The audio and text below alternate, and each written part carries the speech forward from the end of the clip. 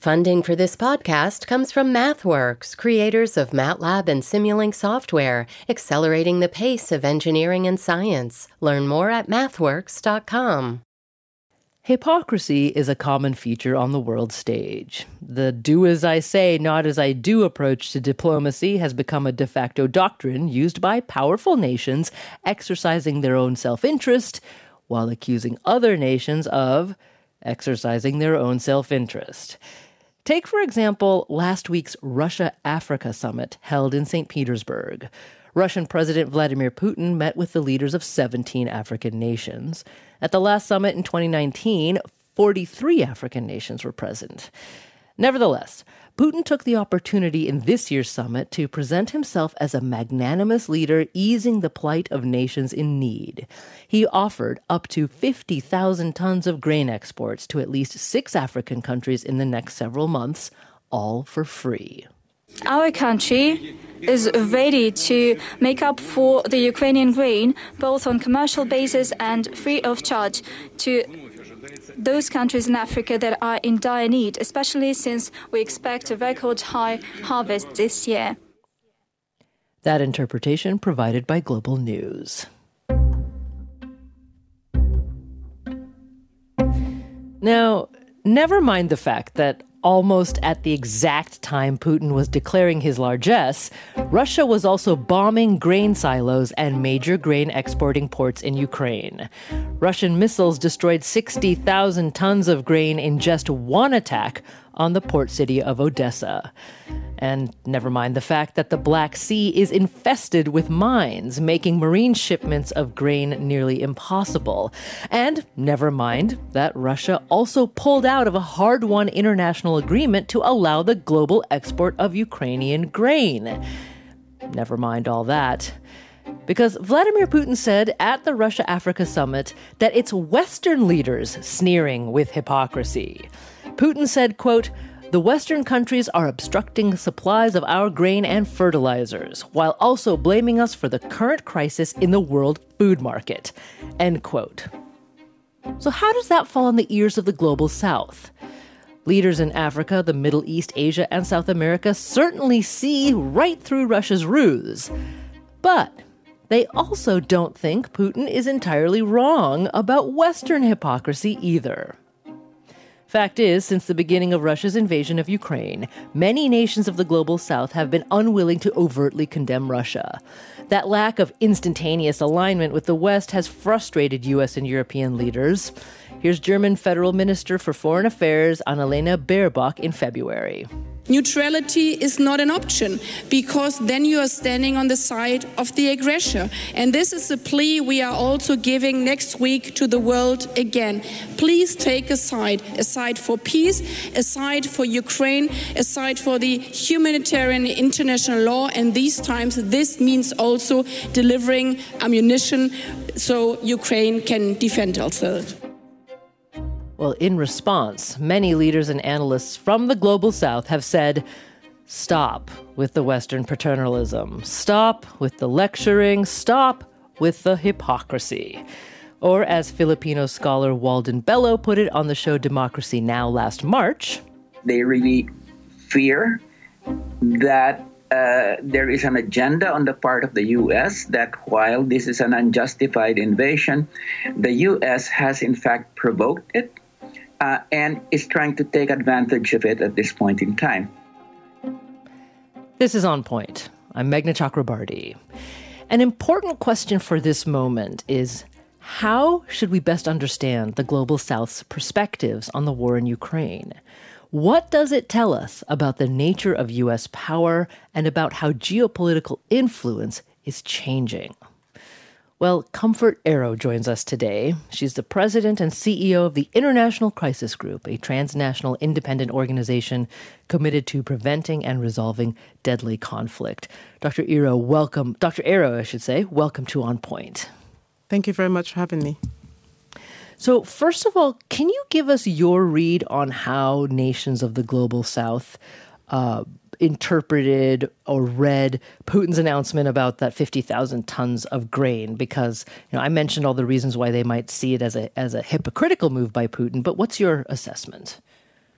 I think it's still very much part of the efforts by Putin, by Russia, to show that he's on the side of the continent, the side of global South countries, that he says he wants to sort of engage them to show that it's not because of him that they are facing food insecurity or any other sort of insecurity or economic shocks as a result of his own invasion into Ukraine.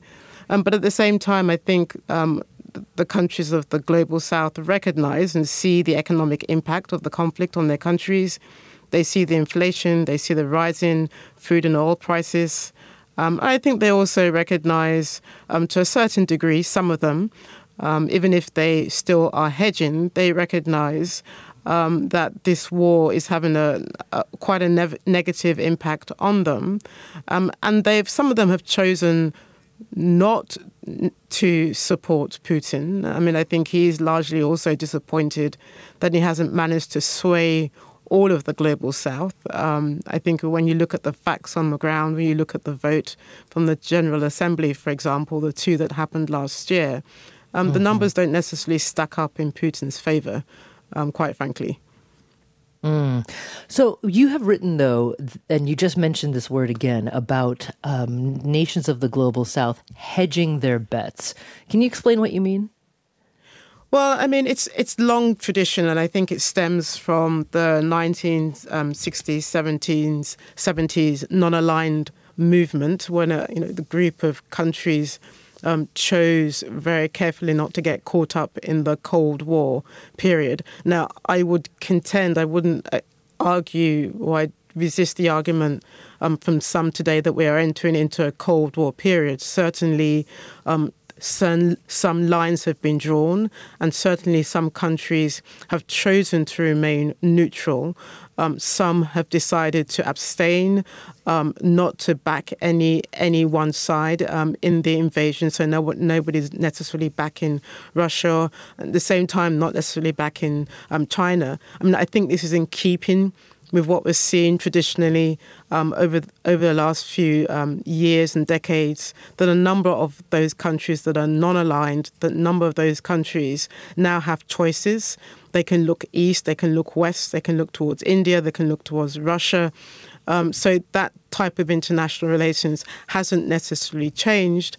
I think what is very clear in this situation is that why either side, like some Western capitals and Russia, were trying to get allies on either side of the invasion. That certainly hasn't happened, and these countries are, to use the economic term, hedging, are not wanting to be locked into any particular camp, and waiting to see how things land. So I think that's what I mean by hedging, and that's what I mean by neither side or a number of countries wanting to sit this out and not sort of tie themselves to one particular side in this conflict. I see. And so just to understand a little more clearly, are you saying that the key difference now versus from the 60s and 70s is, as you said, countries now have more choices in terms of relationships and perhaps even closer ties that they might form? And you said looking east, west, et cetera. And that did not exist as clearly or powerfully before? No, I think, in the Cold War, I think there were definitive camps. You had those where the Soviet Union clearly backed certain countries, and you saw there were a number of countries in the US orbit. But this time round, understanding, I think we need to understand where a number of countries in the so-called global South sit now, more mature, not getting caught up in ideological battlegrounds, and having a little bit more confidence, and certainly since the invasion by Russia, having a lot more confidence to assert their own positions economically, politically, as to what they want to do and how to define their own foreign and national security interests going forward. That really is what's been happening in the last decade, 2 decades, and I think Ukraine further exposed that. Okay. So we should probably lay out a couple of definitions here before we proceed further into the analysis, because some people, when they speak of the global south, also include China, for example. I want to hold China aside for just a moment and come back to the role that Beijing has to play here. But when you speak of the global south, tell me a little bit more specifically how you define that. Well, actually, I wouldn't leave China out of this calculation. Let me tell you how I read it since the 24th of February. When the invasion broke out, we started talking about the global south. It started with China and the position of China. And then it quickly shifted towards India and the balancing act that India was playing vis-a-vis continuing to trade with Russia, including on arms. And then it shifted to Africa around about the time of the General Assembly last September, when President Macky Sall, at the time, the chairman of the Africa Union, speaking and warning against the Western capitals making this a loyalty test between the West and the rest, and particularly Africa. And then, at the time that President Lula came into power, then we saw the narrative shifting towards, or the labeling of certain countries, now Latin America, as global south. And Lula was seen as an internationalist. There were a lot of hope pinned that he would take a very front-leaning role on the question of the global south, or be sort of like the spokesperson championing what was going on, or championing the sort of the Western support or the rest of the world support vis-a-vis Ukraine. And you saw both President Lula and his counterpart in Colombia say, no, the same stays with us. We are not going to back or we're not going to sort of align ourselves with the West. We recognize that the invasion is wrong, but we're not going to necessarily fall behind a Western position or a Russian position. So it's been interesting how this narrative of global south has moved from various geographies, from China to India to Africa and Latin America. Okay. So when we come back, I want to talk with you more about what you've written as the cognitive dissonance, that the West's attitudes toward the global south, however its definition has changed over time, how that raises some cognitive dissonance amongst those very countries. So that's what we'll talk about when we come back. This is On Point.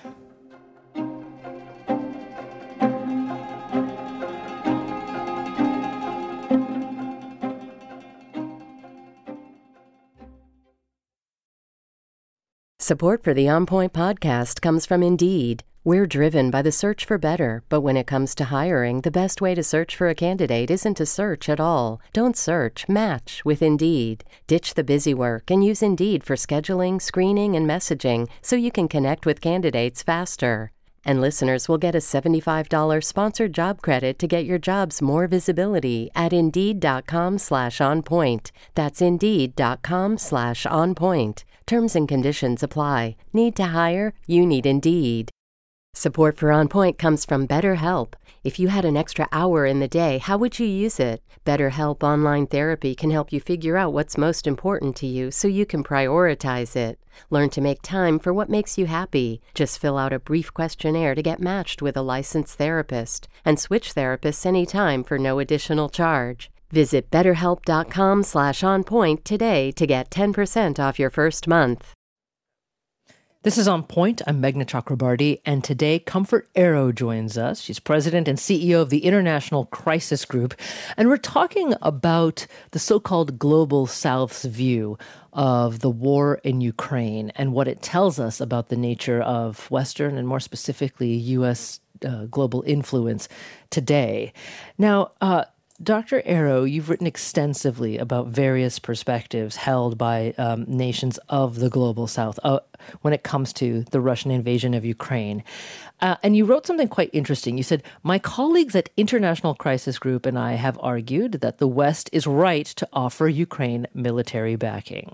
But we should be humble enough to understand why this approach creates a sense of cognitive dissonance outside the West. So tell me more about that. Yes, I think you're quoting from the article I wrote from Foreign Policy.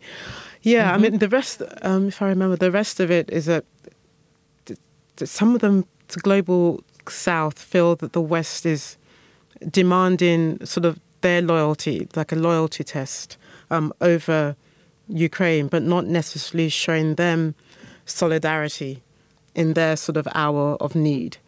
And it was very much the feeling that a number of countries had. A number of countries, for example, when I would speak to people in the Gulf region, I remember when I was in Doha, the Doha Forum last March, and when Ukraine was compared to Aleppo, the audience reminded that, we have our Aleppo. We have our own crisis, our own conflicts in this region. We have our own conflicts here in Africa. And the entire world is not being asked to back one side or the other in these different crises. And so why are you demanding the same from us? Now, this should not be confused, because I think one of the things I've made pretty clear in the conversations that I have had is that there is clear sympathy towards Ukraine. There is a recognition of the territorial aggression that has been caused here. The principles are not up for grabs here. I think what has left a number of countries in the so-called global south irritated and frustrated is a sense in which certain lives matter more than others.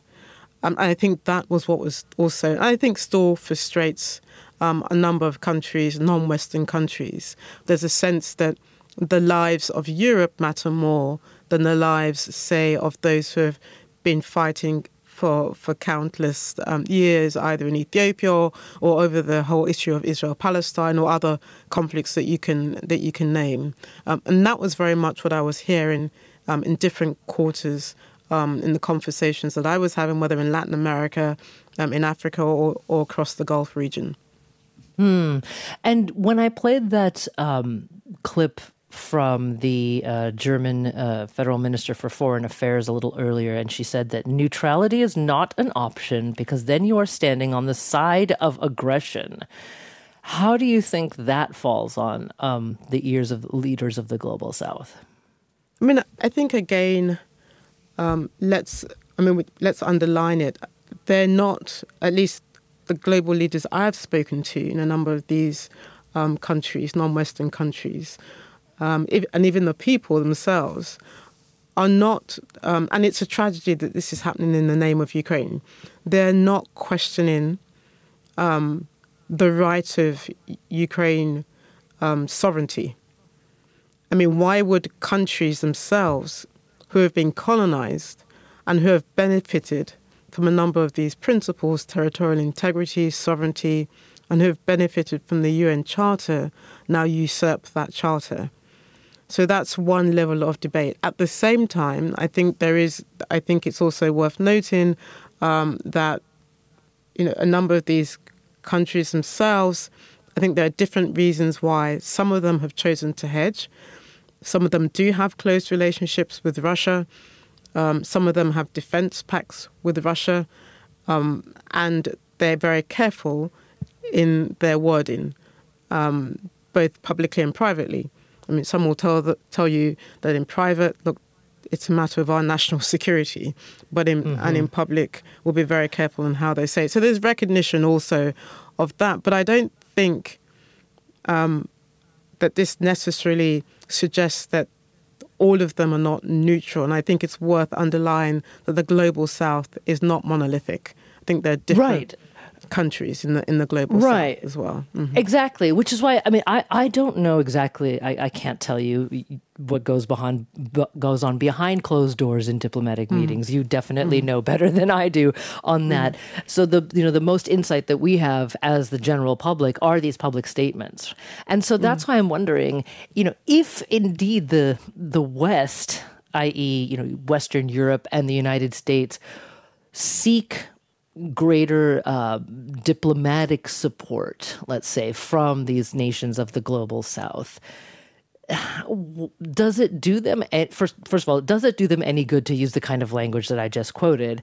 And B, what are they misunderstanding about the approach and the needs of African nations or South American nations, because if they understood those needs better, how would the German foreign minister or President Biden change their messaging and approach to these countries?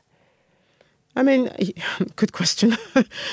Sometimes it feels as though it's a dialogue of the deaf, that sometimes Western leaders, in a sense, need to do a better job at listening and to recognize the concerns of a number of these non-Western countries as well. I also think it's worth sort of recognizing that it's, again, and I want to underline that it's unfortunate that it's the war or the invasion of Ukraine in which these frustrations, this sort of irritation with the West is being negotiated or it's being dealt with. It's unfortunate that it's happening on the altar of Ukraine's very difficult fight for its own survival. Yeah. Dr. Errol, can I just step in here for 1 second, and forgive me for interrupting, but you have rightly pointed out twice now that no one wishes this happening because of the deaths of thousands of people and the illegal invasion of a nation. I totally understand that. This is not about Ukraine per se, and the atrocities going on. But the there. West has. Some have made it sound as though it's about Ukraine. Yeah. Well, exactly. So this is what I'm saying. I think the problem in itself is sort of laid bare even more starkly by the fact that you feel like you have to say that. Whereas, we're talking about nations of the West, particularly the United States, that went ahead and invaded Iraq, invaded Afghanistan, has supported all sorts of, through material and military and economic support, all sorts of bloody battles in different countries in the global South. And we never really once in this country had honest conversations about, it's unfortunate that we're having these talks based on the deaths of 250,000 Iraqis. So it's that kind of.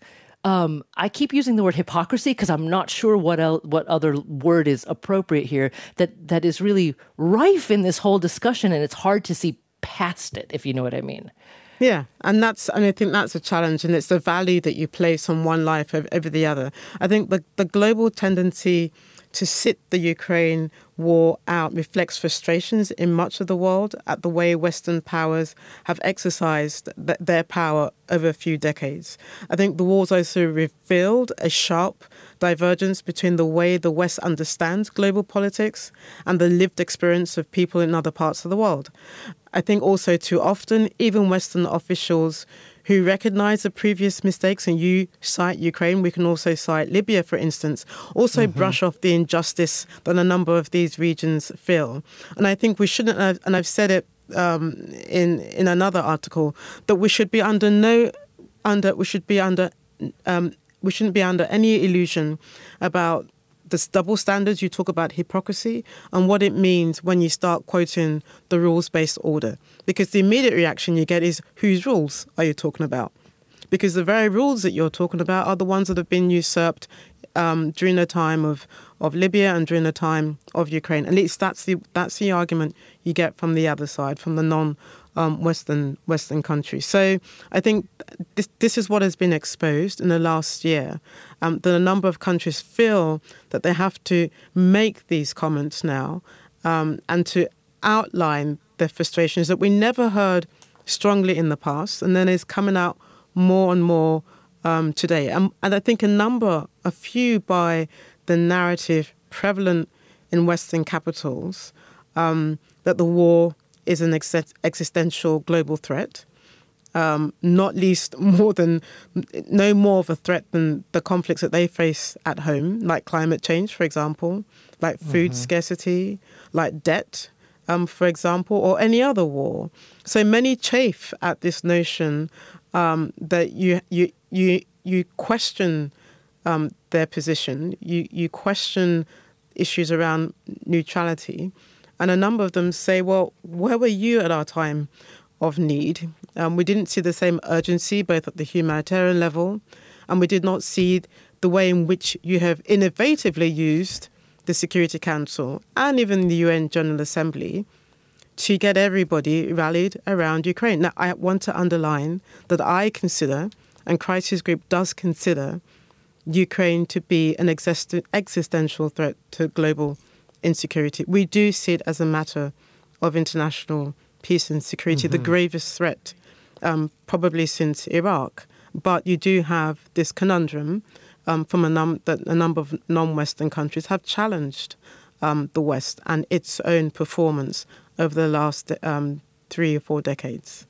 Yes, yeah, point taken.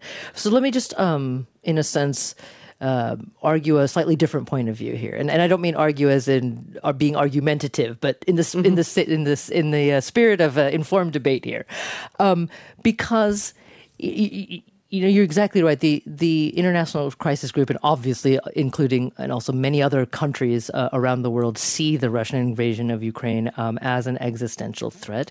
So that brings me back to the fact that surely, and I think you said this, but surely many countries of the so-called global South also see it that way. Not the least because of the food insecurity, right, that we started the hour on, given Ukraine's importance regarding grains globally. So I guess I wanted to point that out again, because certainly from the beginning, from February of last year, these same nations must have seen Russia's aggression as potentially having spillover effects on their own countries, not directly through, violence, but through things like food. And if that's the case, why not speak out against Russia earlier? That's a good question, and this is why I say that I think we should unpack what we mean by the global South. I mean, if you look at the votes that took place at the General Assembly, I mean, a narrative has been portrayed that somehow the global South spoke as one. And if you look very closely, a number of countries, for example, in Africa did abstain, so it's the same in Latin America. But a number of significant countries didn't abstain. They voted in defense of the resolution last March, for example. And a number of them also voted when there was the referendum annexation vote at the General Assembly a few months later. I mean, my own sense is that there's a general disappointment there's a general disappointment, for example, with South Africa. So when a number of the Western capitals talk about the continent, they say, Africa has largely not. Well, that's not true. And my sense is that this is largely because a number of Western countries are disappointed, specifically with South Africa. Nigeria did not abstain. It voted in support of the resolutions. Ghana also. There are 54 countries on the continent. They all have different views. Only 2 supported the Russian vote, and they were the ones that we would have predicted in any case. And then if you look closely at why these countries position themselves the way they did, they separated the suffering of Ukraine from the wider geopolitical calculations that they make. And they also say that if you accept the argument that I'm a sovereign nation, that will extend to my right to decide what my foreign policy and national security interests are. And you'll remember earlier in our conversation, I said that a number of these countries hedge in because of their own national security concerns. And that requires some of them, rightly or wrongly, to sit out outside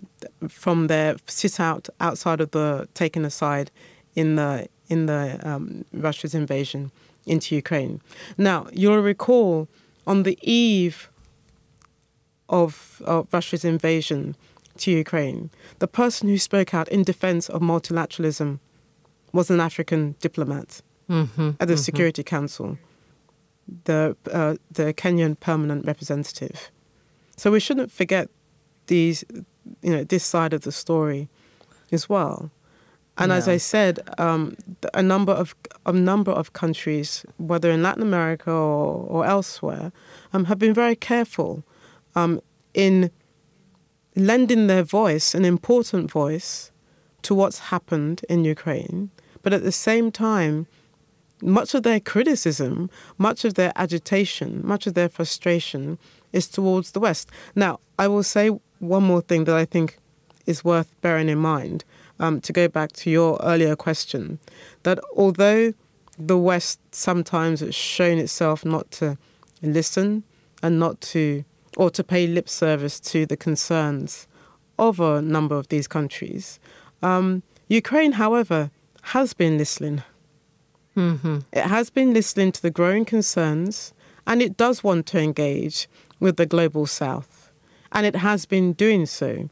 So, for example, Foreign Minister Kuleba announced earlier this year, I think it was in May, that his country plans to scale up its own diplomacy in a number of global South countries, including Africa. And one of the plans is to open 10 to 12 embassies. And it's doing this to counter Russia. Mm-hmm.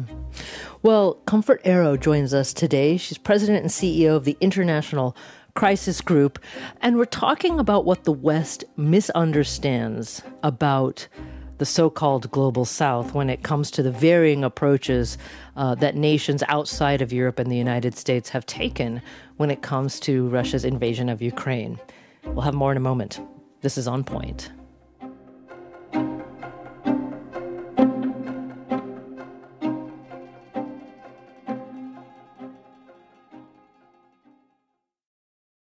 The world's clean energy future relies on ancient elements still in the ground. Without mining, there will not be a clean energy transition. But pulling them out of the ground comes at an environmental and human cost. Mining is intrusive, but the results are the building blocks for products that we use every single day. I'm Meghna Chakrabarti. Join me for Elements of Energy, Mining for a Green Future. 5 consecutive episodes right here, so make sure you're following this podcast.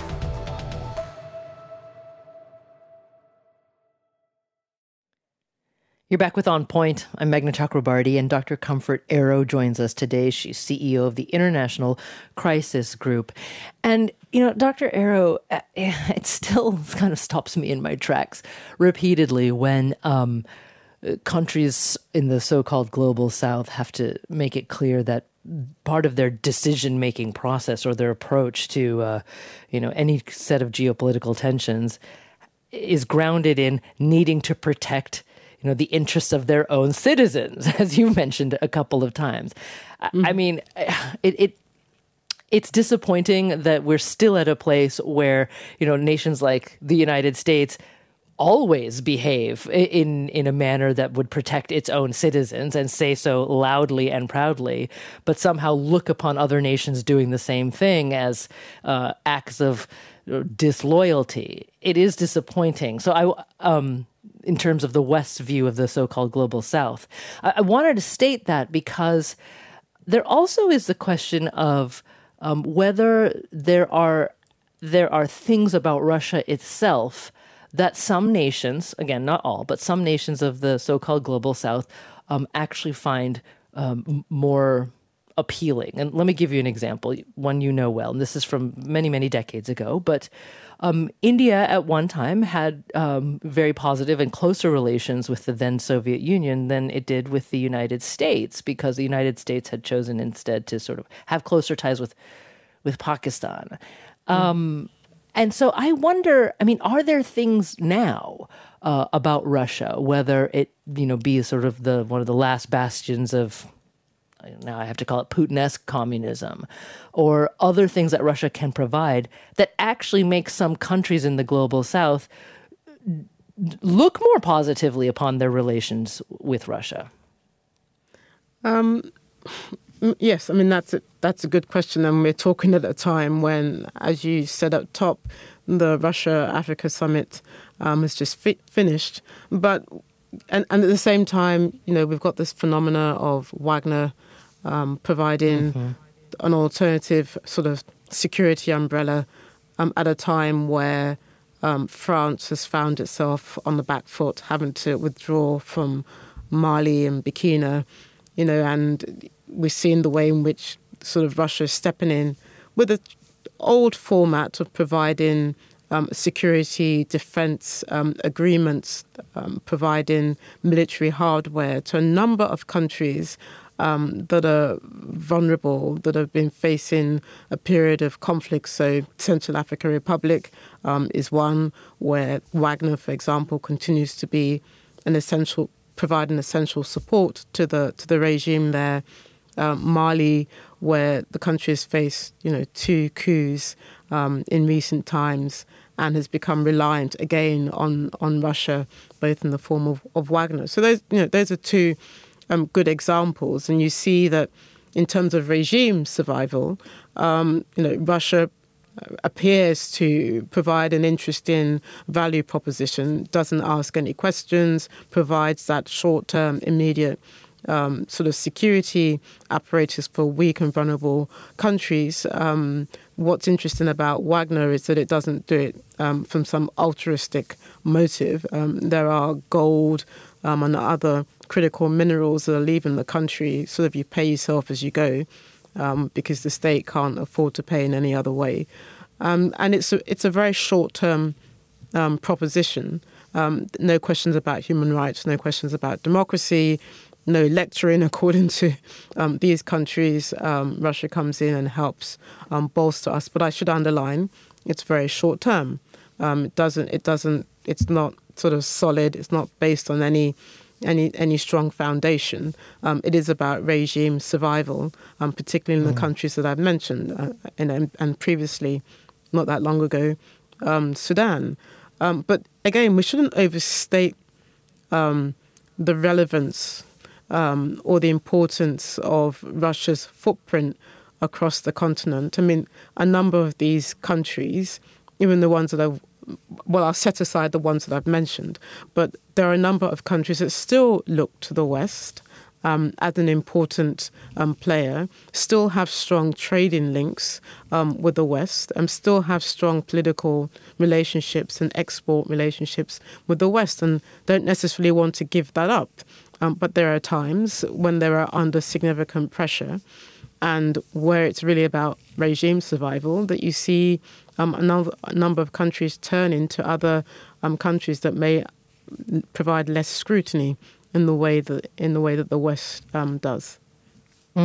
So you mentioned not overstating Russia's footprint, but what about China's footprint in these countries as well? I mean, could we speculate here for a moment? What if China became more vocal regarding its stance in the Ukraine war? Would that change how some of these nations of the global South feel about what they might be able to say or do on the global stage? I mean, I'm not sure what you mean, but China and Brazil, for example, and South Africa, what binds these 3 countries is that they've all put down, in their own different ways, peace proposals. They've all put down some form of idea of negotiation and mediation. So they're all sort of skirting around the idea. And certainly when you look across sort of the number of countries that have, been vocal in the last year or so, countries that you may want to define as middle powers. That's the other label that's come out in the last year, apart from the global South. When you look at these activist middle powers, what binds them all is that in their different ways, they've come up with ideas for stopping the war. Now, you talked about why there is frustration vis-a-vis the West. It's because some of these propositions haven't necessarily been taken seriously. Admittedly, the French one, the China one, is a list of principles as opposed to real sort of issues around negotiations and mediation. But nonetheless, they've put down ideas to help think through mediation. And Zelensky himself hasn't turned his back against some of these. He looked with interest, for example, at what China was offering. And I think a number of us will recall that one of Ukraine's largest trading partners before the invasion was China. So hence why that becomes an interesting relationship. But I think it's worth recognizing that they're all in their different ways, hedging, wanting to see where things are going. China doesn't necessarily like this messy conflict. Putin promised him a quick win. If you remember, they both, Xi Jinping and Putin, saw each other ahead of the Chinese Olympics. And, he gave him a sense that this will be a quick win. And China's looking at that and thinking, well, if this is how this is going, we also have our own contested issue in our neighborhood, Taiwan. And I think there is, looking at how the West has reacted to Russia and beginning to look at what that means for its own geopolitical environment and how things will play out in that region as well. So all these countries have reasons to be concerned about the length of the war, but also to be concerned about the future stability, not just in Europe but elsewhere in the world. All right. I guess when I mentioned China, to be more specific, what I was thinking of is that China has made massive investments in, let's say, many nations on the African continent, and that preserving that relationship, I would guess, is an important consideration when it comes to global diplomacy that those African nations might engage in. So, is it in their best interest, again, to not want to cross China and come out, let's say, with exclusive support for and vociferous support for Ukraine, whereas, as you said, China's been a bit quiet and maybe disquieted as well by what's been happening. Does that make more sense? Yeah, it's interesting the way you phrased it. When you look at, let's look at South Africa, for example. South Africa's trade with Russia, I think, is negligible, with, I think, less than 1% of exports going to Russia, whereas South Africa's trade relationships are dominated by China. I think China first, and then, or maybe China and US are not too far apart, and then Europe as well. So they don't necessarily want to make it an either or. I think they want to be able to explore and see and have relationships with other countries. And China, again, has been an important player on the continent. It is invested heavily on the continent. I think there are a number of countries that have concerns about China's interests. Again, it's not altruistic. Again, China's own sort of strategic reaching out to Africa is also part of an effort to make sure it builds up its own alliances, and it sees what's happening in Ukraine as a way of giving the fact that a number of countries haven't allied with the West has given the West a bloody nose as well. So in the same way, although it's been careful how it's positioned itself, it also sees that the West, to a certain degree, or assumes that the West, well, actually doesn't assume that the West is distracted, because it also has, the US-China competition has heightened. And quite frankly, I think that overshadows international politics more than Russia's invasion into Ukraine, and more than the US-Russia standoff or the Western standoff that you see with Russia today. So clearly, though, we still have a situation where nations of Western Europe and, the United States and Canada, et cetera, are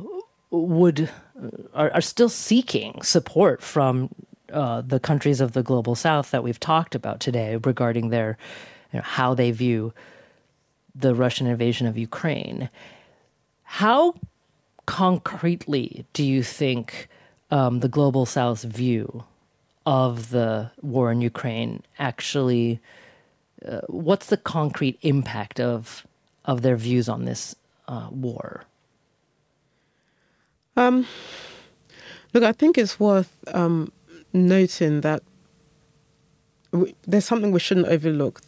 I think the strength of the Western resolve vis-a-vis what's happening in Ukraine, but also the current state of international relations stems largely from the West's own security calculus that it's strategically important that there is a Ukrainian victory.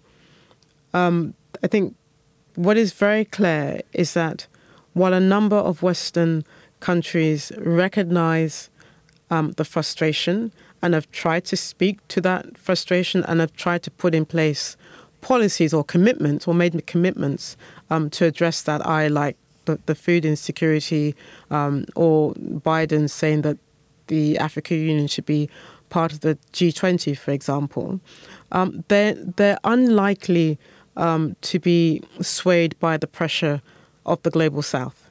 And we said this recently, for example, ahead of the NATO conference in Vilnius, that much as the discontent in non-Western capitals may perturb Western leaders, the West's security is more immediate, and that will always be the overriding priority.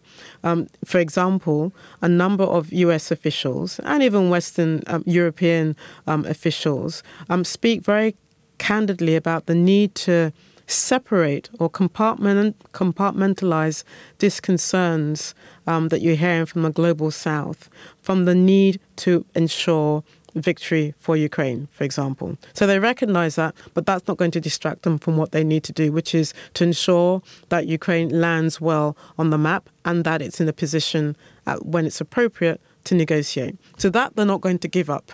Even though they recognize the frustration, even though they've paid lip service to the global South sort of speaking out against the way in which the West has asked them all to back Ukraine, even though they're frustrated over things like the climate change, climate financing, the whole sort of, for example, vaccine, lack of vaccine distribution.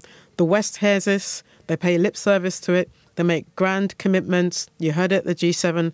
That's not going to change the way in which they view the immediacy, the threat in which Russia's invasion poses, not just to Europe, but to global, to international relations going forward. And that, I think, is the conundrum that a number of non-Western countries face, because we really haven't seen any real sort of any real outcome from all the various commitments that we've heard, whether it's in the GA Assembly or the recent G7 or even the recent Paris summit that President Macron held a month or two ago. So that's the reality in which a number of global South countries are operating, that the fundamentals haven't changed despite the rhetoric and despite the lip service. Right. Well, we have not even a minute left here, but I want to return to something you said earlier in your foreign policy piece, again, that was from March of this year. You said the global South isn't necessarily slipping away from the West, but that, as you've said several times today, there's a misunderstanding of what the motivations and concerns are of the global South. So what's one thing you would suggest the West changes now, presuming they get a better understanding of the needs of the global South? What would you suggest they change? Well, I'm sorry, I'm giving you 20 seconds to answer that. Forgive me. I think the West needs to meet the global South on its terms and understand that the need to address their concerns and their interests. And I think one crucial element is on debt relief to help stem the economic crisis brewing in several vulnerable countries in the global South. I think that's really important. A lot of lip service has been paid to dealing with economic recovery, but we haven't seen any real sort of change. And a big test is how willing they are, how willing advanced economies are going to recognize the responsibility that they have in addressing the debt relief. Well, Comfort Arrow, President and CEO of the International Crisis Group, thank you so much for joining us. This is On Point.